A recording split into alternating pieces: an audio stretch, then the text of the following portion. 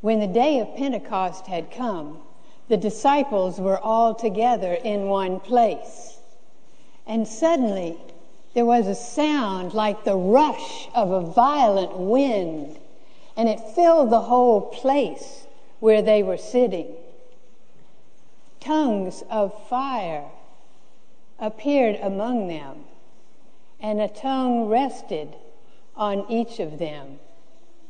And they were filled with the Holy Spirit and began to speak in other languages as the Spirit gave them the ability.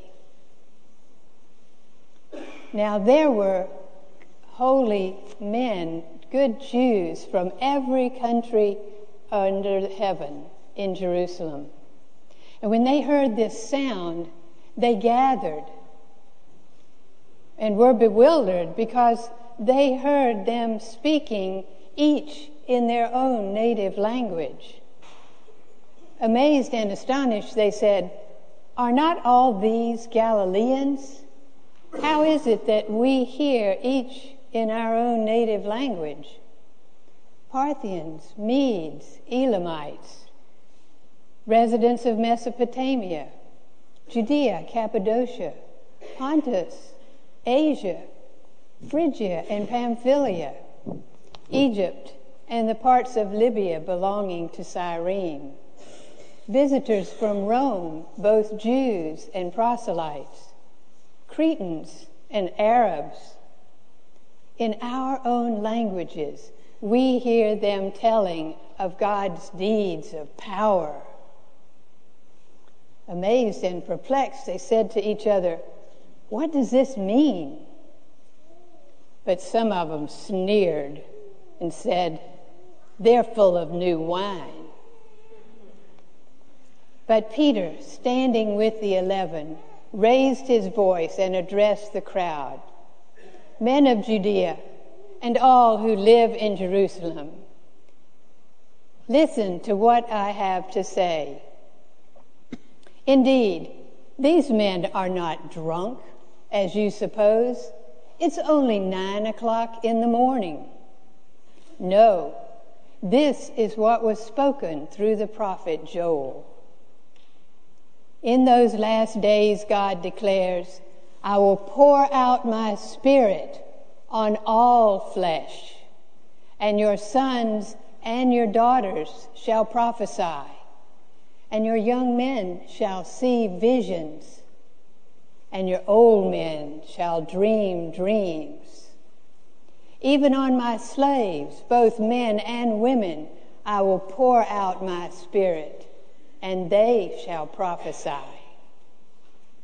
There will be signs in the heavens and portents on the earth, blood, fire, and smoky mist. The sun will turn to darkness, and the moon to blood on the great and glorious day of the Lord. And then all who call upon the name of the Lord will be saved. The word of God for the people of God. Thanks be to God. I have never started a sermon with a commentary on a Twitter post before, but this was a weird week.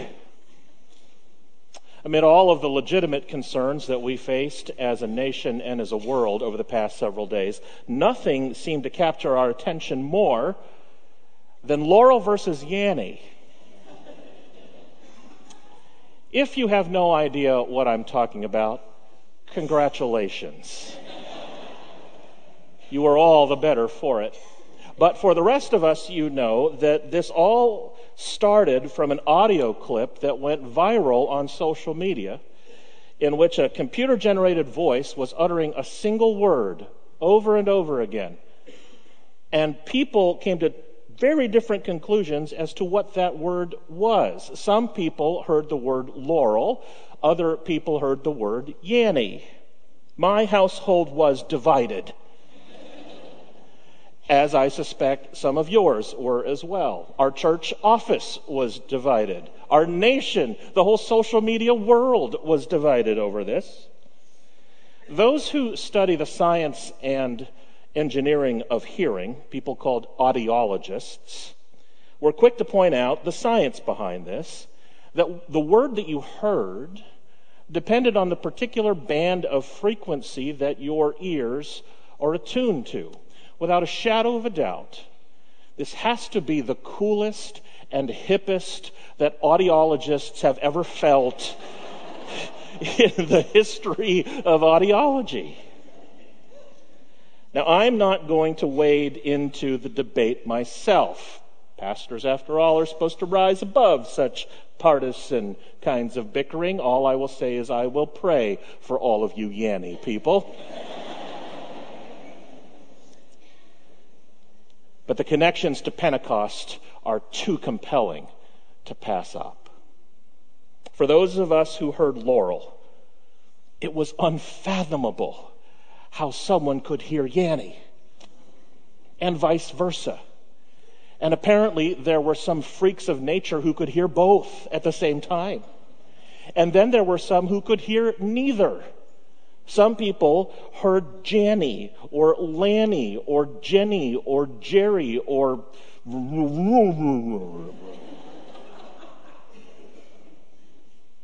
The very idea that different people could come to two very different conclusions about the same objective experience was unsettling to us.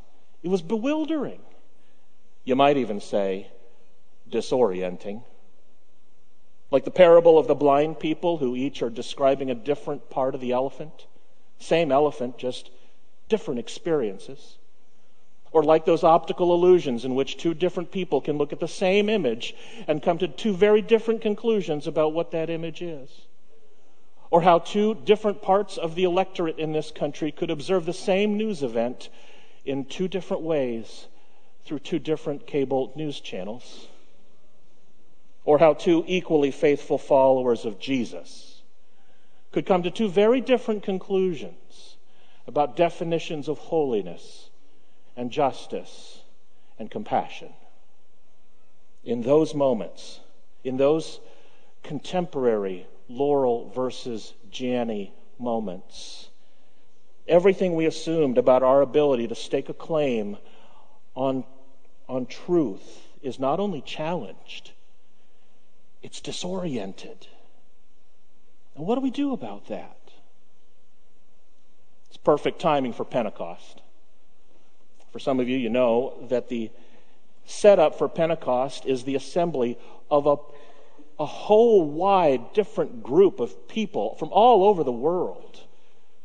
Different camps, different boxes, different ethnic categories, all assembled in one place. Elamites and Persians and Midianites and Laurelites and Yannyites and all sorts of different people all in one place, each seeing reality in their own way. You just heard Flossie's story tell it. Not only did they see tongues of flame, not only did they hear the wind, but they heard a cacophony of voices. Not just any voices, but in an instant, people were able to speak in the native tongue of other people. They were able to step outside the box of their own reality and assume the perspective, the culture, even the native tongue of someone who was very different from them. For an instant, the boxes were dissolved, the walls came down, and all of these debates were dissolved. And what did the people say? They said, "What does this mean?" Which is an ancient Near Eastern way of saying, this is disorienting. What is happening here? When commencement happens, when the Spirit breaks in, when there's a new reality that settles in for all people, it's disorienting. Now, truth be told, sometimes that disorientation is a happy thing. Sometimes it's something to celebrate. In fact, we are celebrating disorientation all morning. Just ask those dozens, those nearly 100 graduates that we have named in our bulletin insert, the dozens of students who were here this morning. We all remember how disorienting graduating from high school was and how good that was in the long run. We all know that from here on out, you high schoolers are going to venture out into a newfound experience of independence, to struggle for your own clarity and your own core values, to orient yourself not just toward a career, but toward a personal calling and how you're going to figure out how to make a difference in the world. This is all going to be disorienting in a good way, which is why we celebrate it with you. Just ask the 7 families who are coming forward throughout the morning to have their children baptized. From here on out, their lives are changed forever. The addition of a child into a family is disorienting. Everything changes. From your finances and your budget, to your lifestyle, to your assumed routines, to your priorities, everything changes in a good way. And so we celebrate that with you. Just ask all the people who are joining the church throughout the day. The nearly 20 people who have gone through our 6-week new member class. And as I heard their stories this past week, I have to tell you, many of them, if not most of them, feel disoriented in a good way. Because something is compelling them to not only say yes to this church, but to say yes to Jesus. Some of them have never joined a church before, but they are joining this one today. And all of them are feeling the call to say yes to Jesus and disorient their lives toward the way and will of God. To offer God the fullness of their time and their talent and their treasure. And that disorientation is something we celebrate today. These are all big moments. But these are big moments that bring disorientation. But you and I well know that more often, disorientation is painful, especially when it comes to deeply held camps, tribes that we align ourselves with, that we protect ourselves from other outside threats. Just consider this nation in the wake of another shooting in another high school in this country. And we ask ourselves, how much longer will this unfathomable insanity continue, where we see all of these senseless shootings of these young, innocent, potential-filled children who will never get to see a day like today? I remember marching with March for Our Lives with my 2 daughters, and the most compelling chant that they yelled was, 2468, we just want to graduate. Yet how quickly, after these shootings, do we go back to our camps, entrench ourselves in those either-or boxes where we feel like this debate is a binary one, which means that we continue to spin our wheels as a country without yet having enacted any kind of potentially transformative legislation to not only stem gun violence, but all of the other sources of mass shootings in this country. And so, on this day of Pentecost, we ask the Spirit again to come down and disorient us in a painful way, but in a good way. Just ask our nation in the wake of Charlottesville and every instance of hate crimes and racial violence that has occurred since. We remember we still live in a country that is far too tribal in our mentality, and when our default mode continues to be for like people to attract like. So the Spirit of Pentecost comes to us today to break us out of those either-or boxes and disorient us again in a painful way, but a good way. Consider a planet that is hemorrhaging from environmental malpractice, in which somehow we have allowed the stewardship of God's creation to be turned into a binary debate, an either-or debate between pro-business or pro-earth. How did it come to be that way? And so the Spirit of Pentecost comes down to break us out of those binary boxes and orient us toward a new possibility a new understanding where, as Bishop Michael Curry said yesterday in that wedding, where the earth could become a sanctuary again. Consider the widening gap between rich and poor in the world, in which the ongoing debate on how to close that gap is being defined once again by either-or boxes, camps and tribes that have their version of the solution without listening to any others. Binary boxes of big versus small government, between giving a man a fish on the one hand or teaching a man to fish on the other, between disparaging the poor and accusing them of being lazy, or disparaging the rich and accusing them of being selfish. Those are easy boxes. But the Spirit of Pentecost won't let us live there. The Spirit of Pentecost comes to disorient us, break us out of those tribal ways of thinking, and invite a new reality where God's love leads us along the way. Consider the tribalism that exists among religions in the world, even denominations in our country. How is it possible? How is it possible that Israelis and Palestinians, who've been responsible for provoking bloodshed even this past week, how is it that they could both be descendants of Abraham and children of God? If you look at it at a macro level, it is unfathomable. It is almost as insane to think about as the Yanny versus Laurel debate. Both children of the same God. How is it that there could still be such rampant and violent Islamophobia in this country at the hands of certain Christians?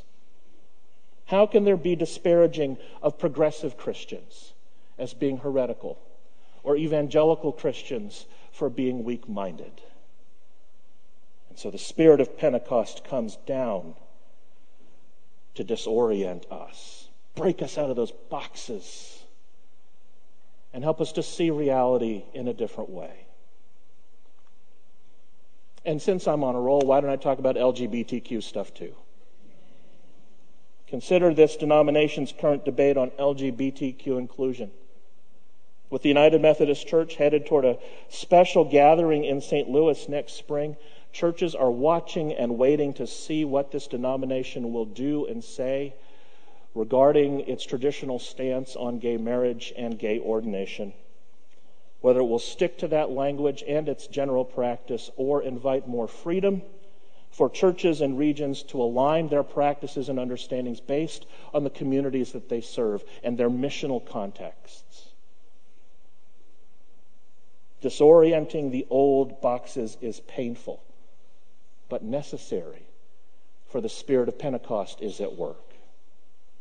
In other words, over and over again, Pentecost is happening in many different ways, in many different kinds of people all over the world, and people are asking the same questions as the people of the first Pentecost. What does this mean?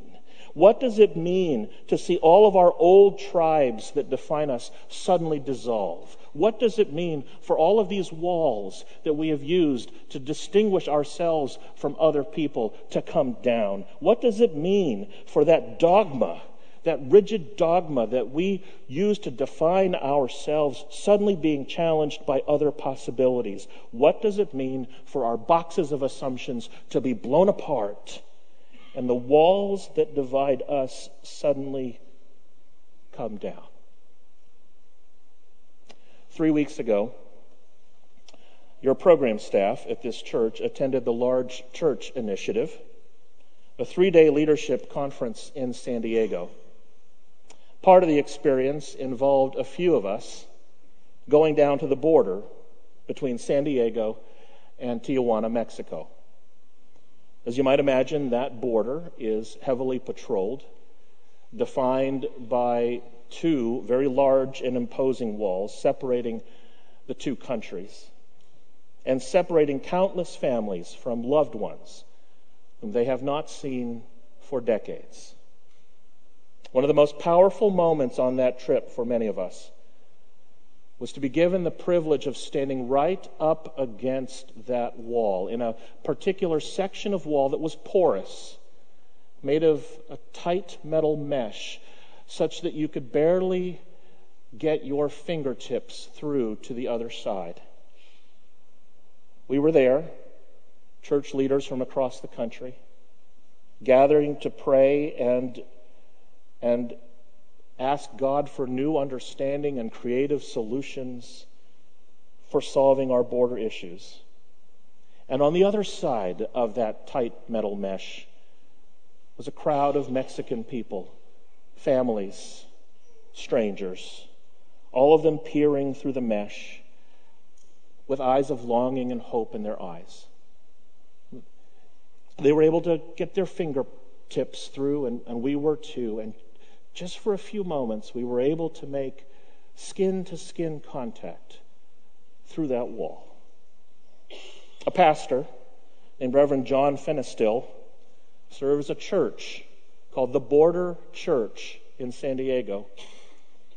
It's been his life project every single Sunday afternoon to do a worship service right there at the border. He has secured special permission with government officials for him and his congregation to go to that border every Sunday afternoon. And there we were. The Reverend and his Mexican counterpart every Sunday put together a joint service between a U.S. congregation and a Mexican one just on the other side. For 30 minutes every Sunday, they pray, they sing, they touch fingertips through the fence. He and his Mexican priest counterpart each have communion elements that they consecrate together at the nearest official checkpoint.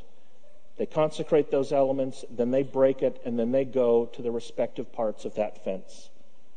And when the time comes in the service, just as we experienced in San Diego, both congregations share in the same bread and in the same cup.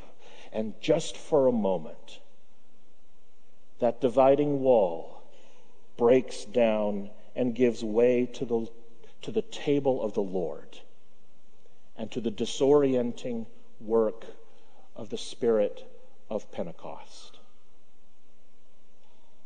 Next month, we are offering a chance for you to help this denomination break down the walls of a different kind in its current divide over LGBTQ inclusion.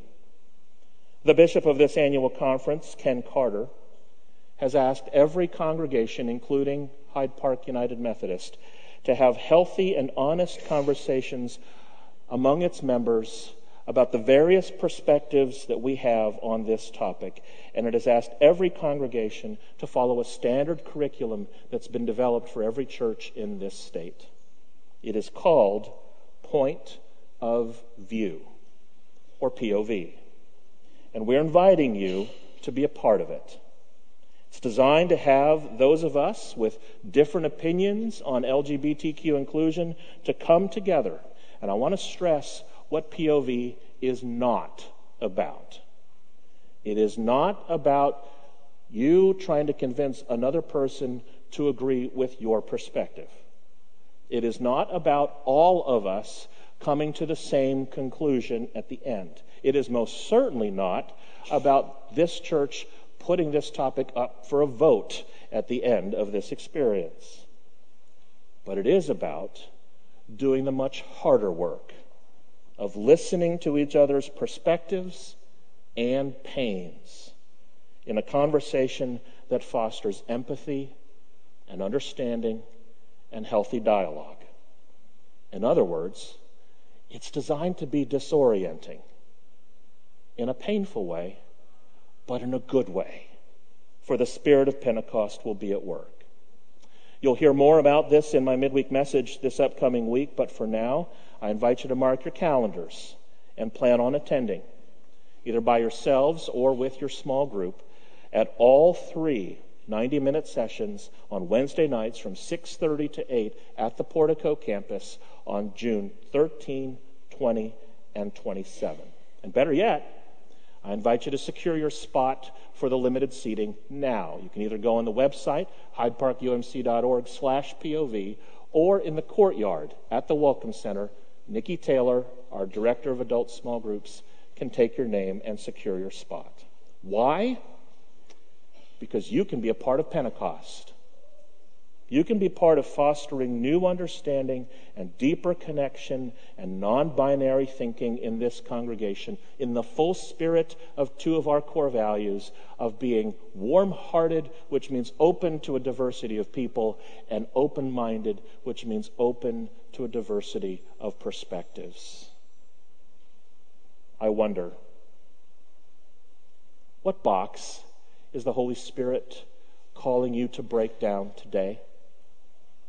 What walls of prejudice and preconceived notions is the Spirit calling you to dissolve? What walls? What boxes? What long-held convictions that might need to be revisited? Maybe it's long-standing relationship battles that have not yet healed. Maybe it's your clinging to your version of truth about Laurel when other people hear Yanny. I don't know. All I know is that the Spirit is calling you, just like whoever's phone is going off right now, that God is calling you to pick it up.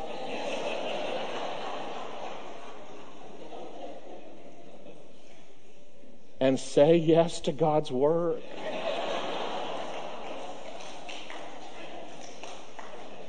You know, it'd be embarrassing as if it's my phone. No. Want to know how the story ends? At the end of Acts 2, this is how the story ends. After the people were disoriented, this is how they wind up. Quote, all the believers were together, and they had everything in common. That is the Spirit at work. And that is what God wants to do in and through you. Let us pray.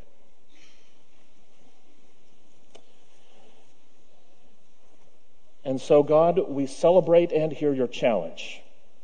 We thank you for the ongoing disorienting work of your Spirit, which calls us to align ourselves with your will and way, even if that's painful. We celebrate the baptism families, the graduating seniors, all of those joining the church and professing faith in you. And we hear your call to be a different kind of community where love leads the way and breaks us out of the old and ushers us into the new. We ask your blessing upon this difficult work. Come down again, Holy Spirit. Reign upon us and set us free. In the name of Jesus Christ our Lord we pray, and let all God's people say, amen.